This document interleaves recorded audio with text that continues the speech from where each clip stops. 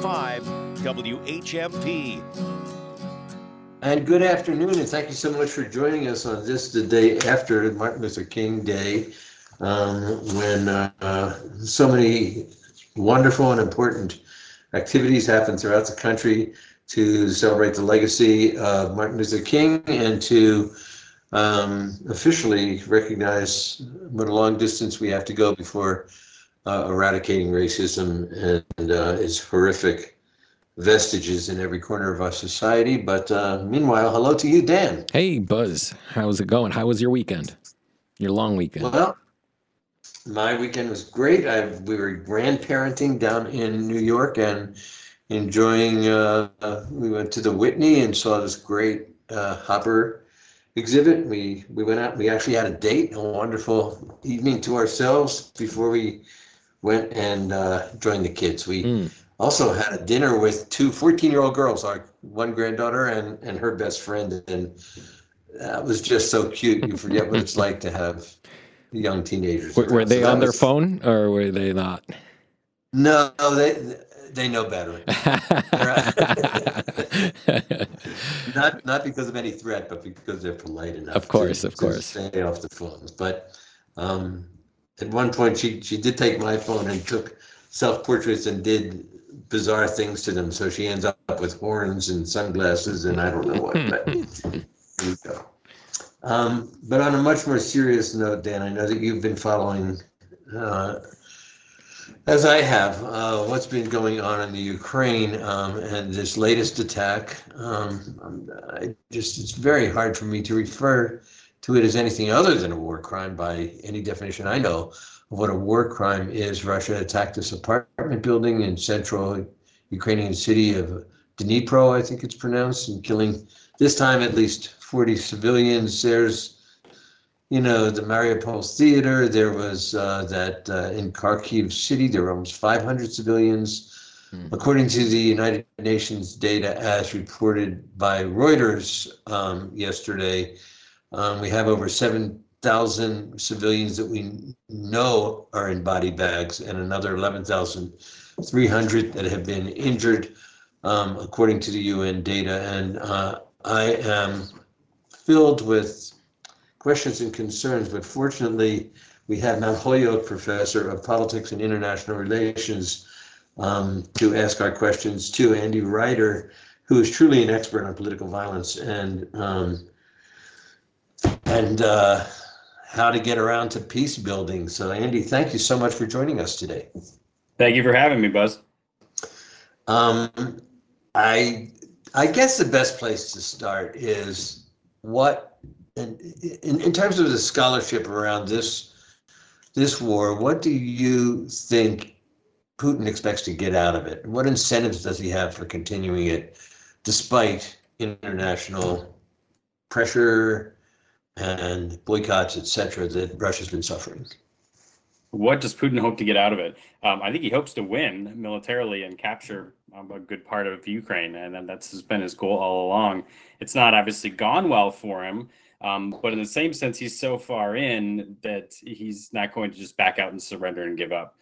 So at this point, his sort of a stake of his whole regime is on continuing and winning this to some extent. He's got to be able to claim some victory, or he's not going to stop. Because really, if he can't produce something here, then he loses all the support he has back home. I don't know, as a U.S. citizen, maybe it's self-righteous for me to even be saying it because we've been involved in so many misadventures of the sort ourselves. But how does he expect, I think it's over 45 million people, how does he expect those people when they're watching civilians, neighbors, relatives, children slaughtered by these Russian bombings while in their apartments, how does he expect to be able to control a population in an occupation that the population holds so hostile? It's a good question. I mean, I think we've seen some of the war crimes and things that you've mentioned. We've seen his strategy, which is mainly through fear. In a lot of the regions that Russia has occupied, they've taken over pretty brutally. They've shipped children off and hundreds back to Russia to take them away from their families. And there's a whole process of banning the Ukrainian language, changing the curriculum in schools, and just essentially forcing Russian culture and control over those areas. And so, yeah, it's not going to be by winning their hearts and minds, so to speak. Hey, Buzz, if I could just quickly interrupt, just wanted to let you know what your question about how Putin would be able to control the population. I read an article early on during the war that said that he would likely appoint Viktor Yanukovych, who was the former president of Ukraine, who had more pro-Russian leaning. Like, I heard reports that if he had gotten control early on, that's how he was going to try to maintain the peace. Well, what do you think about that, Andy? Yeah, I mean, it definitely sounds like something he would have tried to do. I mean, you think about this at the beginning. Last time you and I talked about this was last spring, and Putin sort of thought he was going to move in pretty quickly and be welcomed in open arms in some extent, and that Ukraine would just sort of fold and he'd be able to take control, install a puppet regime, like Dan just said, and move on. And he was very surprised by the local resistance that happened. And you have to tip your cap to the Ukrainians for fighting back, and the Western aid and support wouldn't have even materialized had they not been able to hold out for so long. But that was initially, I think, Putin's idea: come in, use military force, topple the regime, install the president that I liked before anyway, and sort of control the state from behind the scenes, much like he dominates Belarusian politics right now. But given that it's not going so well, and given that Yanukovych was so unpopular with so many Ukrainians, he fled, right? He fled to Russia. Yes. Yes. I mean, I just don't, I'm mystified as to how any rational person could think that this is going well enough to persist, and to persist not in a military to military struggle, but rather by bombing another apartment building. It just, it calls up a question, and I know you've thought a lot about this. I know you've spoken a lot about this and written a lot about this. How can the rest of the world hold Putin accountable for what's clearly, based on every report that we see, war crimes? Yeah, I think it depends on what we mean by accountable. Because if our imagination of accountable is being arrested, having handcuffs, being tried in some sort of international court, and being put on jail like the Nazi leaders after World War II, that type of accountability is almost not going to happen. The likelihood of that is so small. I don't even think we can consider it. And so being held accountable in what other ways, really, it's going to be domestically where he'll be held mostly accountable. And whether the Russian people or others in the government will remove him from power. The only way that can happen too is if, again, he loses the war. I hate to come back to military as being a solution to things, but in many ways, force is the only language I think Putin understands. And so to have any sort of accountability for all these war crimes that have happened, to be able to stop them from continuing to happen, is going to require Western military aid to force Putin out of the country. I think, to me, that's the bottom line. Others might disagree, but that's my view of the situation. Yeah, and that view makes sense, but I can't help but, ever the Pollyanna, ever naive, I think back to what happened with the Balkan Wars, and I think back of Serbian officials who were actually eventually charged and tried for crimes against humanity and genocide in those wars. And I'm not an international the relations scholar like you are, but what's the difference? I guess that's my question. Yeah, well, first, it's okay to be optimistic and positive. I think that's okay. And then many people would have sat in the former Yugoslav wars and said, there's no way Milosevic will be put on trial, and he was. So sometimes things happen in positive ways we don't expect. I think the main difference there, though, was that you had NATO launching a major air campaign and being on the ground with troops and are able to go and arrest people. And those countries are sort of at the whim of what the U.S. powers wanted at the time. The Western powers may be able to kick Putin out of Ukraine eventually, but it's not going to be occupying Russia and it being able to force the Russian government to do anything. So I think that's the main difference there. Russia will still, no matter how this war ends, Russia's still going to exist as a powerful state with its own government and will not be occupied or be dictated to by Western powers. So that's where I feel like the leadership maybe difficult to put them on trial. That being said, others who travel the world, members of this Wagner group, the private mercenaries is supported by the government, if those people are captured elsewhere in the world, if Russian commanders are traveling in the future, they could be arrested, places and put on trial. So I do think some people involved in the war crimes in Ukraine right now will be prosecuted over the next couple of decades, various places in the world. I do not see Putin being prosecuted. Yeah, I want to circle back to the Wagner Group, but just to flesh this out, I know that you've written and studied extensively about intra-national conflict, that is civil war kind of conflict, civil strife within a country, as opposed to international, which is between two sovereigns. What do you think is happening in Russia? We see people on the street protesting. We hear through the Western press, which, is not the most reliable source in this, but of people who are really resisting conscription into the Russian military, people even who are fleeing to other Western European countries, even over borders like Poland's, sometimes illegally, just to escape the possibility of being drafted into service for Ukraine. What do you think the likelihood is of an intra-Russia response that brings Putin to his knees or forces him to escape? In the near term, I don't think it's very likely at all. In order to have some sort of armed movement to be able to force a government down, you need to have lots of people who are very upset and the ability to arm themselves to remove a government.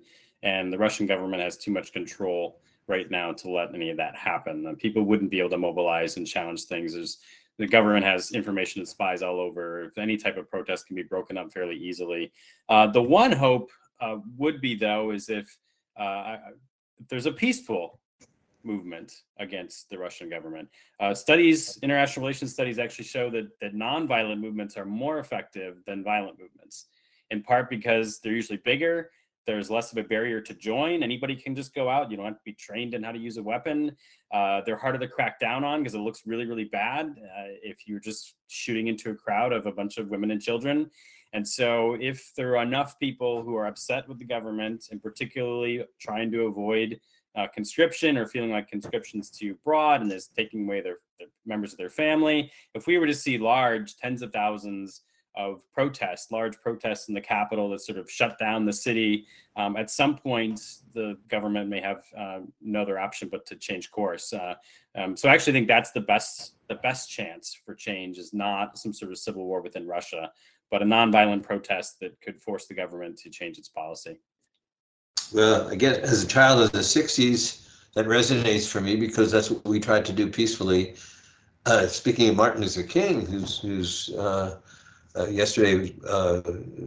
memory yesterday was dedicated to, that's what he preached more than anything else, is nonviolent resistance to injustice and unfairness. But what about, in terms of scholarship in the academy, you might know things that we in the media and the public don't know, which is, does the Russian population get enough information to be able to make an informed judgment that they want to engage in peaceful resistance? That's a good question, and I hate to make broad statements about the Russian population. I would say it varies. I think that might be the cop-out answer. I'm sure some people have more access to Western information than others. Other parts of the country, though, our only access is to sort of Russian propaganda, particularly rural areas, the people who support Putin the most. He still has a lot of support in particular parts of the country by people who were so disaffected by the fall of the Soviet Union, who lost jobs, who feel like their lives are not doing very well. And those people are only sort of getting fed, Russian propaganda. Other parts, more urban areas, more highly educated people, they're getting more access to international news sources and know more of what's going on. Got it. We are talking with Matt Holyoke, professor of politics and international relations. Andy Reeder, he is actually somebody whose work has involved these, both intra and international violent conflicts and peacemaking and peace agreements and strategic use of violence and all the things that we need to understand what we're looking at in the Ukraine and what the prospects for peace are. When we come back, I want to talk more about this Wagner group that Professor Reiter mentioned, and we'll be right back after these messages. Do stay with us.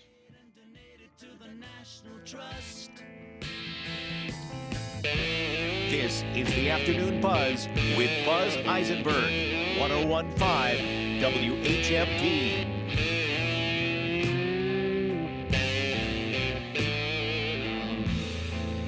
I need a fix 'cause I'm going down to the bits that I Comedy as a weapon for social change? Really? Really? Join us for a preview of the upcoming benefit for the Literacy Project at the Academy of Music when we speak with Tim Lovett, the comedian, and the project's executive director, Judith Roberts. That will be Wednesday at 9 o'clock. Get in on the conversation. Bill Newman, weekdays at 9 And again at 5. WHMP, news, information, and the arts. If your Spanish-speaking employees spoke better English, would that be good for business? If your English-speaking employees spoke a little Spanish, would that be good for business? The International Language Institute delivers workplace language training, improving communication among coworkers and with customers. You get financial assistance with the Massachusetts Workplace Training Express Fund. They cover 50 to 100% of the cost. So let's get going. Call or email the International Language Institute in downtown Northampton. Most of us participate in sports like the weekly golf game, tennis match, trail run, or ski outing. Whether you're a high school, collegiate, or professional athlete or weekend warrior, the same rules apply. Follow an exercise regimen that will help you build a strong foundation and prevent injury in the first place. I'm Dr. Connor Ziegler, sports medicine specialist and board-certified orthopedic surgeon at New England Orthopedic Surgeons. Sports medicine is my passion, and my surgical specialty involves arthroscopic and open procedures of the shoulder, elbow, hip, and knee. One of the most common injuries I treat are anterior cruciate ligament or ACL tears, which typically occur from non-contact twisting injuries in a variety of sports. Not infrequently, ACL tears occur with injury to other structures as well. At New England Orthopedic Surgeons, we offer comprehensive management of your condition no matter the severity. But if you find that you've experienced an injury, my surgical team is dedicated to providing outstanding care to help you recover and get you back in the game. For more information, visit neortho.com.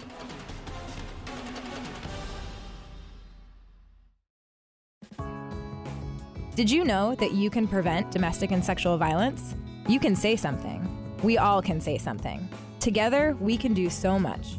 Say Something is the domestic and sexual violence prevention program at Safe Passage. Join a prevention lab to build your skills and find opportunities to say something to prevent violence. Join us and help make your community safe and healthy for everyone. Get more information or sign up for a prevention lab at saysomethingnow.org.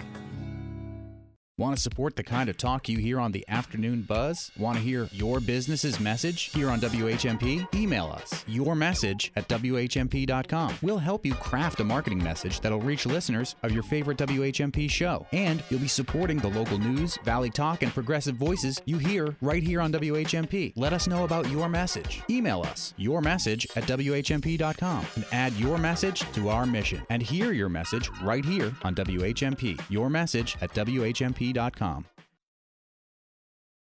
This is the Afternoon Buzz with Buzz Eisenberg, 1015 WHMP.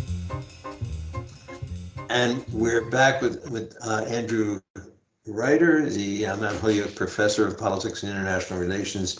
We're trying to make sense of the nightmare that we see in the Ukraine. And I wanted to ask you about this Wagner group. What is the Wagner group, Andy? The Wagner Group is a private mercenary group that often acts on behalf of the Russian government. This is a way in which Russia could have influence in many countries, Mali, Central African Republic, other places in the world, without being sort of directly involved itself. Everyone knows they're supported by the government. Everyone knows the leader's a close friend of Putin. But it was a way to sort of have influence without directly having Russian troops on the ground. Now, I will say that this has changed a little bit in the Ukraine war, whereas it used to be the Wagner Group sort of working on the behest of Putin. Now there's a competition, and the Wagner Group is trying to show that it's better than the regular Russian military. and often acting sometimes without clear permission from what's going on in the Russian military and leadership. So it's trying to carve out a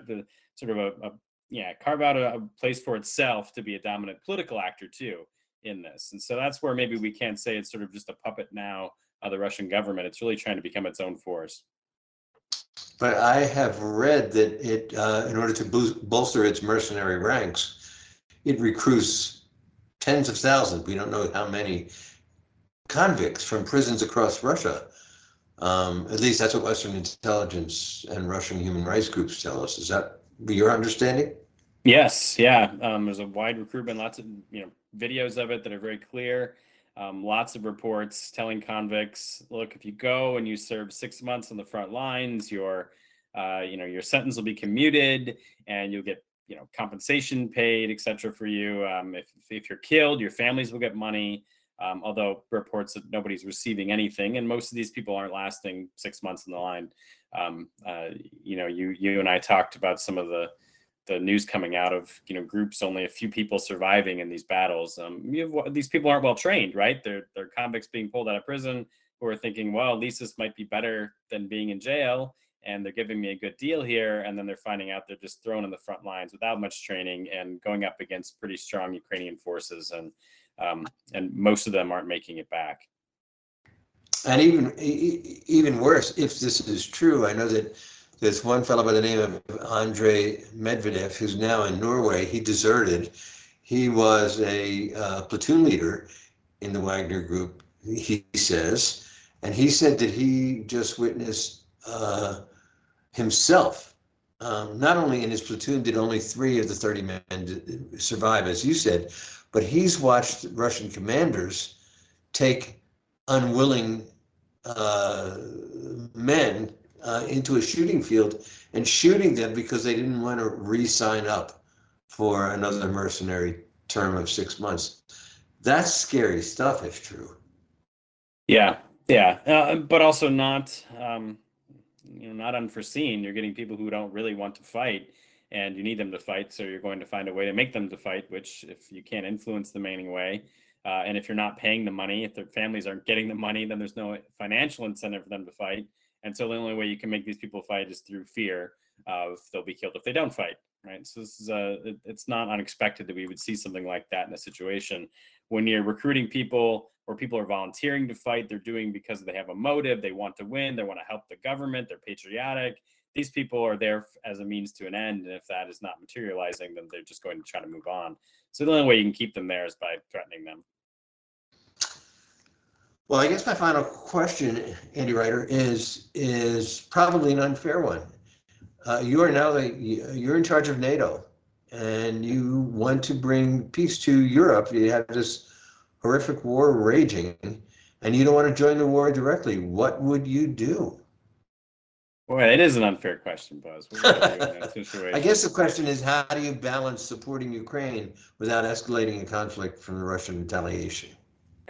Well, I guess my response would be, I think the conflict's already escalated, and I think that you have to just go more in than the West is doing. I think they need tanks, and they need airplanes, and they need more sophisticated military equipment, more long-range missiles. The fact that the Ukraine is standing up to Russia with what it has now is pretty amazing, because the West has still not given them a lot of stuff that they could. And I think they need to do more of that. There seems to be this hesitation. Well, if we give them that, that's going to make Russia mad. And then that's going to cross a line. And but as you talked about to start this, Russia's already bombing cities, is committing terrible atrocities. It's not like Russia can escalate that much more. The only thing would be going nuclear or something like that. I don't anticipate that happening. So to me, there's no real choice. If I'm in charge of NATO, I have to give more sophisticated weaponry to help Ukraine win. If there's some sort of peace and Ukraine is part of it still occupied, then it'll only be a temporary peace, because Russia will just restart it years later.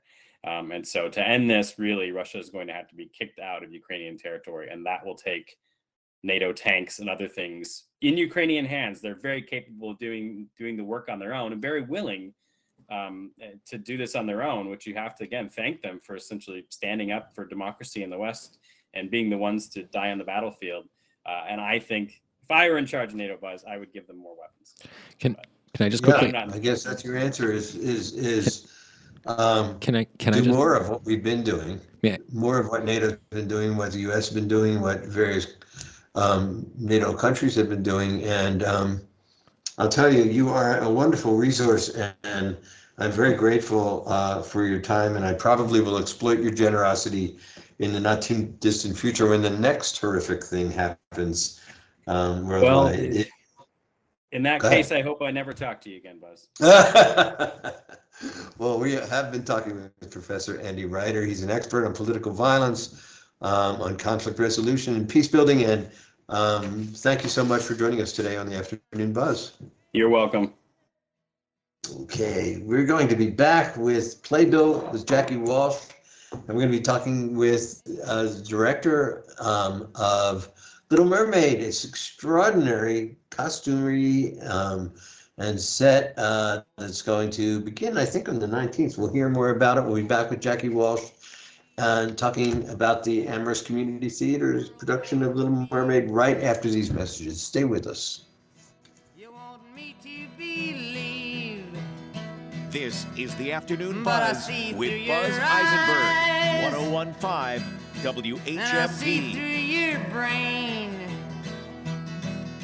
like I see through the water that runs down my drain. You fasten all the triggers. For WHMP News, I'm Jess Tyler. A national poll conducted by UMass Amherst is revealing where attitudes on race stand. While most Americans acknowledge white privilege, 6 in 10 oppose federal reparations for black people. The poll had 1,000 respondents nationwide between January 5th through the 9th. It showed 67% of Americans surveyed expressed anger that racism exists, but when it comes to creating federal policy to provide payment for the descendants of enslaved people, most Americans are against it, and 4 in 10 Americans feel the federal government definitely should not pursue it. A behavioral health and support center is coming to East Hampton. Part of the former Manchester hardware store downtown was razed on Friday to make way for the new center. Ben Kraft, Vice President for Community Engagement for CHD, says the new center will be the community hub of children's behavioral health services, which are delivered into homes. Kraft says this will allow them to significantly increase access to mental health for children in the East Hampton, Hampshire, and Hampden County communities. The Center for Human Development is expected to go before the Planning Board in February for its site plan approval. Westfield police are asking for the public's help in identifying suspects who stole pride flags from a home on South Maple Street. This is the 5th time in the last year that this address has been targeted for theft and vandalism of similar items. Police say that suspects then burned the flags behind the YMCA before being picked up in a vehicle. Anyone with information is asked to call Westfield Police. Mostly cloudy this afternoon. Could be a few scattered light showers as well. A high of 42 to 46. Variable clouds tonight. Chance for some sprinkles or flurries. Overnight low 26 to 32. Sun cloud mix tomorrow. A high of 44 to 48. Upper 30s. Some rain is possible Thursday afternoon. I'm 22 News Storm Team meteorologist Brian Lapis. 1015 WHMP. Hey, it's Jason with the Weather Channel and snowcountry.com. This winter, there's now updated COVID-19 booster shots designed for recent Omicron variants. Learn more and schedule your updated booster at vaccines.gov, sponsored by Pfizer and BioNTech. There's plenty of places to get a well-rounded day of skiing and riding in and plenty of space to do it midweek. Snowmakers continue to work hard to freshen the surfaces and open up even more trails. At Jiminy Peak, 27 runs, 9 miles of terrain action till 10 every night of the week. Catamount skiing close to 20 trails, about 2 dozen for Wachusett. They ski till 9:30 every night. Ski Sundown, Connecticut on 90% of their trails, action till 10 p.m. 7 nights a week. Stratton, 55 runs, all of which are groomed for you. 24-hour snowmaking at Upper Swallem Glade, Get My Drift, and a couple others. And Smuggler's Notch 40-plus trails. This report brought to you by Smuggler's Notch Vermont. Visit smugs.com and check out more at snowcountry.com. I'm Jason Dean. You love your car. We all do. It's part of our DNA. If your vehicle gets into an accident, the people to turn to are the collision experts at Fort Hill Collision Services in Amherst. Fort Hill lets you leave your concerns at the door. They'll fix your vehicle to better than factory standards and deal with your insurance company from start to finish. Fort Hill is locally owned and operated. They're part of the community, and they guarantee the work they do every time. Trust Fort Hill Collision Services, Route 9 Amherst, and online at forthillcs.com. We believe in the boundless potential of young people. At Junior Achievement of Western Massachusetts, it inspires our work to prepare Western Massachusetts youth for real-world career and financial success. We offer in-school financial literacy and career exploration programs and after-school young entrepreneur initiatives. JA is committed to the future of youth throughout Western Massachusetts. To learn more about Junior Achievement or to participate as a school, volunteer, or supporter, visit jawm.org. This is the Afternoon Buzz with Buzz Eisenberg, 1015 WHMP. And this is Playbill with Jackie Walsh. Jackie, is there much in the way of theater happening locally? There actually, we're sort of at a low point as far as how much theater is happening, but the theater that's happening is really exciting. So, yeah.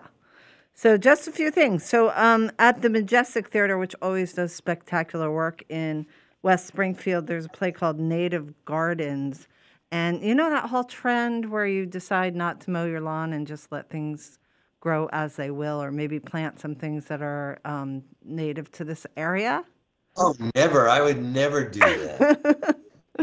Well, it's about this couple who move into an affluent Washington, D.C. neighborhood, and they decide to do that. And the couple next door, I'm sure it starts out very nice, friendly, but it soon becomes not so friendly because the other couple, they compete. Their garden competes in these garden club competitions. So it sounds a bit like God of Carnage, where the two couples meet and everything's fine, and then it just goes south very fast.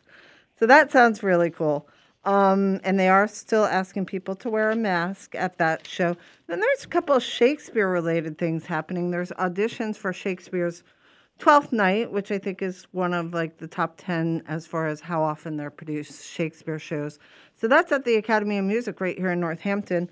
It looks like it's somewhat precast. There's some parts that weren't listed, but Toby Belch, who I think is one of the most fun characters in Shakespeare, is available. So if anyone likes that character, look over your 12th Night and go for auditions. That's in early February, put on by Shakespeare Stage. They have a Facebook page, so just go there. And then we have Romeo and Juliet at Shakespeare and Company the weekend before Valentine's Day, Saturday, February 11th at 7 p.m. The Northeast Regional Tour of Shakespeare is putting that on. Tickets are not very steep for Berkshire theater standards, $15 to $35. So that would be a great thing to do as a pre-Valentine thing. But the big thing, even though not many things are happening, many people are involved in a play that's going up this weekend and next weekend in Amherst at the Bowker Auditorium. It is The Little Mermaid.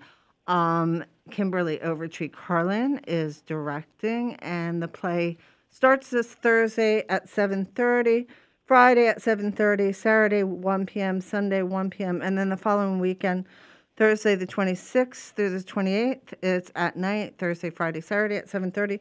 Then there's a matinee Saturday, matinee Sunday, and an evening show on Saturday. So here is Kim Carlin. Jackie, go ahead. Before you begin your conversation with Kimberly, I just have to ask. This is a musical that's supposed to take place under the sea. How challenging is that? Yeah, and maybe Kim can tell us how they solve that problem. So Kim Carlin, also known as Kimberly Overtree Carlin, how are you? You're here, right?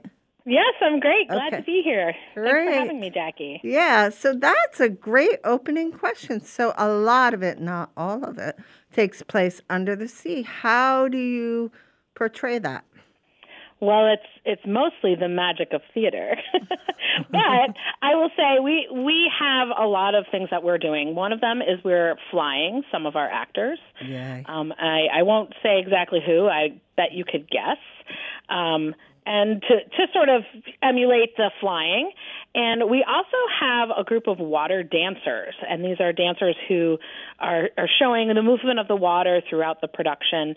And then on top of that, our costume designer, Ann Steinhauser, has really put a lot of effort and thought into making the costumes move in a way that would happen under the water. So we've got a lot of elements put together to get the right mood. And I guess I should also say on top of that, our lighting designer, Amber, has put together some pretty magical lighting elements that also sort of send us under the sea, which is pretty amazing. So what do you love about this production? I know that's pretty broad. I'm sure you love a lot about it, but tell us some of that.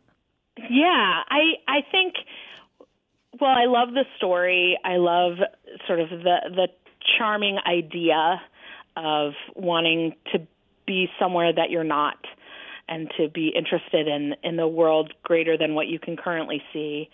And how does that work in this play? For those who are not familiar with The Little Mermaid. Sure. You know, The Little Mermaid, some people may have seen the Disney cartoon from many years ago. I think it came out in 1989. Wow. I know it's a long time ago.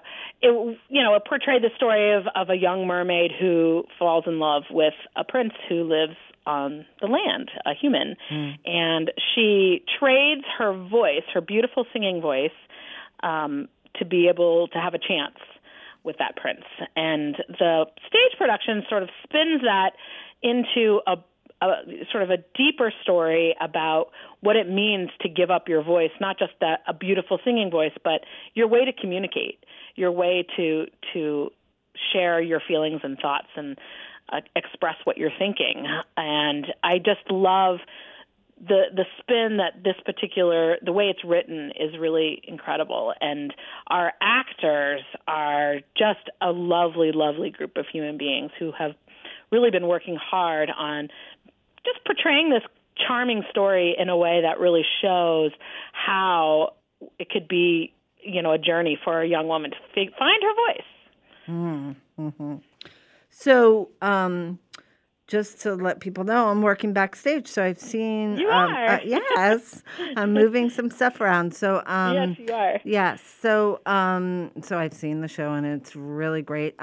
Tell us about COVID. I know the play was supposed to come out, I think, was it 2020? Originally? 2021. Okay. We started planning in 2019, and then 2020 hit, and we were planning to put the show on January of 2021, and we had to postpone it for 2 years. Oh my gosh. So that meant that we did a lot of planning and deciding things and creating before we knew we weren't going to be able to do it in a year. And then all of those ideas started to percolate. And, I think Ann and I were on speed dial for much of the pandemic, just talking about ideas and creating new ways to portray other characters. We've added a couple special creatures that you'll just have to come to the show if you want to see our added special creatures that were came from started as buds in our mind and grew as we were in lockdown and couldn't do the show yet. So it sort of had this whole other time of creation that most plays don't get, which is kind of exciting and made it really an exciting process for us. Right, and we had Ann Steinhauser in a few weeks ago, the costumer for the show. She has made, with help, 91 costumes, I believe, and some puppets other people helped her do or did themselves. And I went to our studio and looked at them, but in person it's totally a different experience. They are just gorgeous and funny and colorful. They're amazing.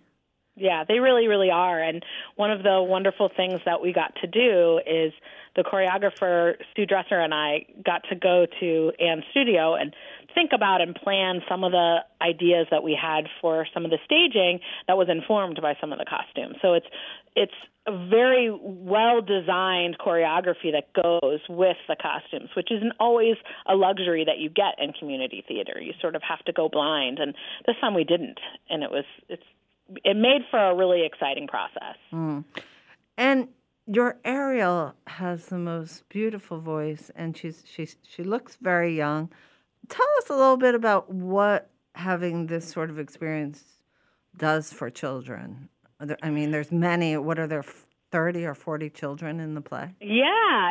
And I will say that Anna Plummer is an adult. She does a really good job of portraying the innocence of this young mermaid. But all around her are lots of children, and I think there are many children in the show this year who have never been in a show before in their life. And, there just wasn't as many opportunities during the lockdown of COVID. And so to them, I like seeing, first we are sort of starting the rehearsal process, and then they get to hear the piano, and then they get to learn the dance, and then they go into Bowker, and they get to see the set, and then they put on their costumes. And, the first day that they put on their costumes, they basically just, had a run on the costume shop. There was a little too many people in the room at the same time. They were so excited. And to sort of, one of the things that Anne has done is really made sure that every single person in the show, no matter what role they play, has had some really strong attention put on their costume. Very cool. And we're talking with Kim Carlin, who's the director of The Little Mermaid, which is being shown at Bowker Auditorium on the UMass campus this weekend and next. And we need to take a break, but we'll be back soon with Kim Carlin.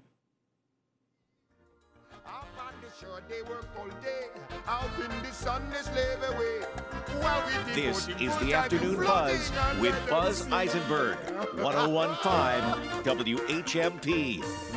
Down here on the fish is happy as after the waves they roll. The fish on the land ain't happy. It's hot 'cause they in the bowl. But fish in the bowl is To play this game, you've got to be as sharp as a blade, as quick as a one-timer, as tough as plexiglass. Oh, and having a solid dental plan, that's probably a good idea, too. Knock my teeth out! Hit the ice all season long, right here on the UMass Sports Network. 101.5, 1400, and 1240 WHMP.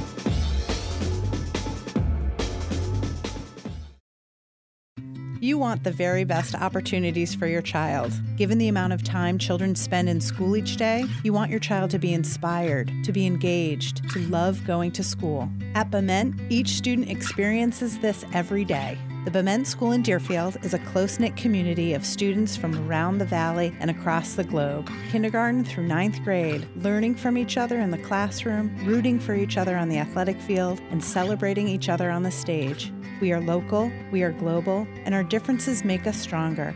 We interact face-to-face, share meals together every day, and open doors for one another. The true essence of your child's time at Bement is preparing for a life of integrity, of significance, of joy. Financial aid and transportation are available to help make a Bement school education possible. I'm Kim Laughlin, Director of Admission. Please contact me or visit our website. Bement will be the best investment you make in your child's future. Picture perfect days here in the Valley, and there's not a better place to celebrate those perfect days than at the Bridgeside Grill in Sunderland. The Bridgeside Grill has undergone a stunning transformation and expansion, and now it's time to revisit one of your favorite spots in the Valley. Check out the new and expanded bar area and dine by the warm and cozy fire. The Bridgeside Grill is open Tuesday through Thursday starting at 11:30, Friday and Saturday starting at 8, and don't forget Sunday brunch from 8 to 2. The Bridgeside Grill, right in the heart of downtown Sunderland. If you'd like to get an early start on filing your federal tax returns, the IRS says it has taken steps to help. Taxpayers will be able to file returns starting January 23rd. The tax agency says it hired more support staff and put resources in place to make the process easier. If you're worried about your school-age children's online privacy, you might take a look at the education apps they've loaded for use at school. A new study from Internet Safety Labs found 96% of the educational apps used in schools share personal information about children and their families. Worker pay increases fell behind inflation last year for the second year in a row, leaving households worse off despite historically strong pay gains. But the Wall Street Journal reports that could change this year. It notes inflation is easing while wages continue to rise. I'm Mark Huffman. Learn more at consumeraffairs.com. This is the Afternoon Buzz with Buzz Eisenberg, 1015 WHMP. Grab your coat and get your And we are back with this week's Playbill with Jackie Walsh and her guest director, Kimberly Overly Carlin from Amherst Community Theaters. It sounds so delightful. Production, which is going to be, I think, starting this weekend at Bowker Auditorium at the University of Massachusetts, of The Little Mermaid. Right. Jackie, it just sounds terrific. This weekend and next weekend. And from what I hear, about 300 people have been involved behind the scenes and on stage. And wow, it's super exciting. So how do people get tickets, Kim? They go to Amherst Acts, that's AmherstACS.org, and you can get your tickets right there. There's a button to push. Excellent. Has all the information. Yep. That's great. And Bowker's a great place to have a play right in the middle of the UMass campus, really close to the Student Center. What about parking? It's quite a maze of little rows and parking lots and parking lot X. There's like 5 parking lots that have the same name. What do you say? The parking garage That's is what true. I recommend. Yes. Because we have a QR code. If you come to the show, you can use the QR code to only pay $3 for parking in the parking garage, and it's right across from Bowker Auditorium. That's great. So it's really convenient, really easy. So I know you had extremely long days this weekend working on the play, like a 13-hour day, an 8-hour day. And at the same time, you're doing Midsummer Night's Dream on top of this at the Academy at Charlemont. So, That's true. yeah, so you go from one rehearsal race down to Amherst and hopefully have time to eat at some point. So I've been in plays you directed, including Mary Poppins at UMass, and you are such a fun and positive director. And I see this, I keep hearing you say to people, you're amazing, and I love that. It's great. So what's your general philosophy about directing? What works for you?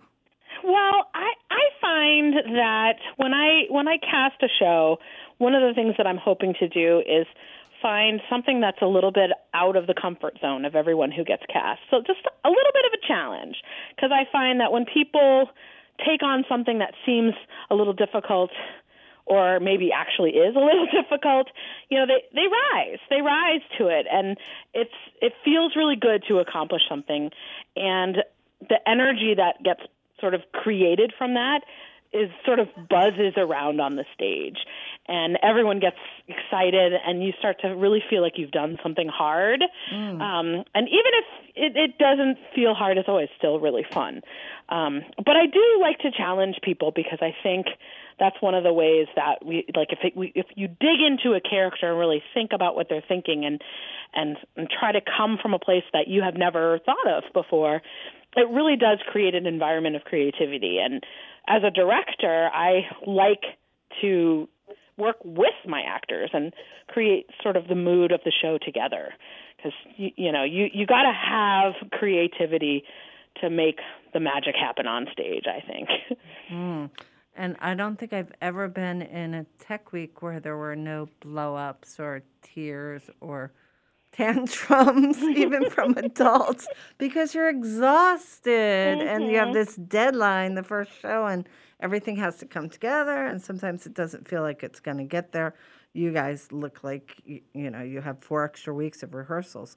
So, I've been really impressed with how little people are stressed out. And I'm sure that has a lot to do with you and some of the other people working on the play. Sure, and, having a couple years to prepare helps too, right?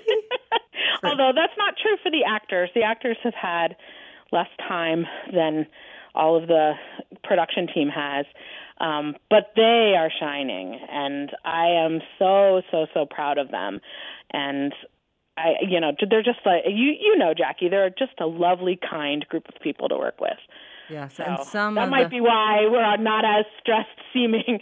So we sort of love what we're doing. Yeah, the stage But management. if I could squeeze Go a ahead, question sure. in here, Jackie, I'm very curious. If you're doing Midsummer at the Academy of Charlemont, and at the same time you're doing The Little Mermaid here with Amherst Community Theater, those are both fantastical settings. Don't you get like a little, one is like this dreamy, am I asleep, am I awake? And the other one is I'm underwater trying to live on the land. They're both, don't you get confused about what you're trying to have the actors portray?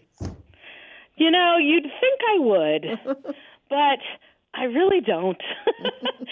I think perhaps if they were very, very different, not as fantastical as you say, then I might be I might have trouble shifting from one to the other. But since they're both from sort of a playful, dreamlike place, floating in the ocean, I don't feel like I'm sort of having to downshift or zip to different things. It does feel like a similar energy. So in some ways it's helpful. And I think it's not just the participants. The families also are impacted. I had a long conversation with a grandmother whose child is, I think she's the lionfish. She's got one of the best costumes on. And she comes to every rehearsal, and she's seeing how the whole thing evolves, and she's as excited as the kids are. So it's not It's just... true. Yeah. Yeah. So And Go ahead. we try to get as many family members involved as possible. So there's, every person in the show has at least one volunteer helping out in some way in the show, which is part of why it's so fun, because you get to do all these things with your family too. So people are going to walk in from a very bleak January scenery to this thing full of color and life and happiness. How excited do you expect the audience to be, who I'm sure a lot of them have not gone to theater for a few years? I'm hopeful that what we've brought will just brighten the winter that we're having and give them something to laugh about, something to think about. I think there will be people who will want to come back for a second weekend. So if you haven't gotten your ticket yet, I would say go get your ticket, because I'm expecting the audience to be blown away. Excellent. I think so, too. So we've been speaking with Kim Carlin. She's the director of The Little Mermaid, which is going up this weekend and next at Bowker Auditorium at UMass, on the UMass campus. You can get tickets again where, Kim? AmherstActs.org. Excellent. And I'm just looking at the site right now, and I see the tickets are so affordable. $15 for kids 10 and under, and $25 for adults, $20 for seniors and students. And you can get this Thursday, the 19th. It's $15 regardless of what your age is. So they're very affordable, and it sounds like an incredible production. Thank you so much, Jackie, for bringing it to our attention. I know I'm going to want to go. Thanks so much, Kim, for coming. This was great. Yeah, thanks it's my pleasure. Take care. The Little Mermaid, Bowker Auditorium. Look for Amherst Community Theater, and join us tomorrow for the Afternoon Buzz. See you, Jackie. See you, Dan. Bye-bye, Buzz. This is the Afternoon Buzz with Buzz Eisenberg, 1015 WHMP. When it's happening here in the Valley, we're talking about it. Hearing the verdict and hearing the words racial animus were extremely painful, certainly for myself and for the women and men of the Greenfield Police Department who really do go to work every day to serve the people of Greenfield. 1015, 1400, and 1240. We are the Valley. We are WHMP. Grow Food Northampton helps you make the local food system better. This is Michael Skillicorn, Director of Programs. You can join us by shopping at Northampton Tuesday Market, getting a plot at our community news garden. and talk for Northampton and the Valley since 1950. WHMP Northampton. WHMQ Greenfield. A Northampton Radio Group station.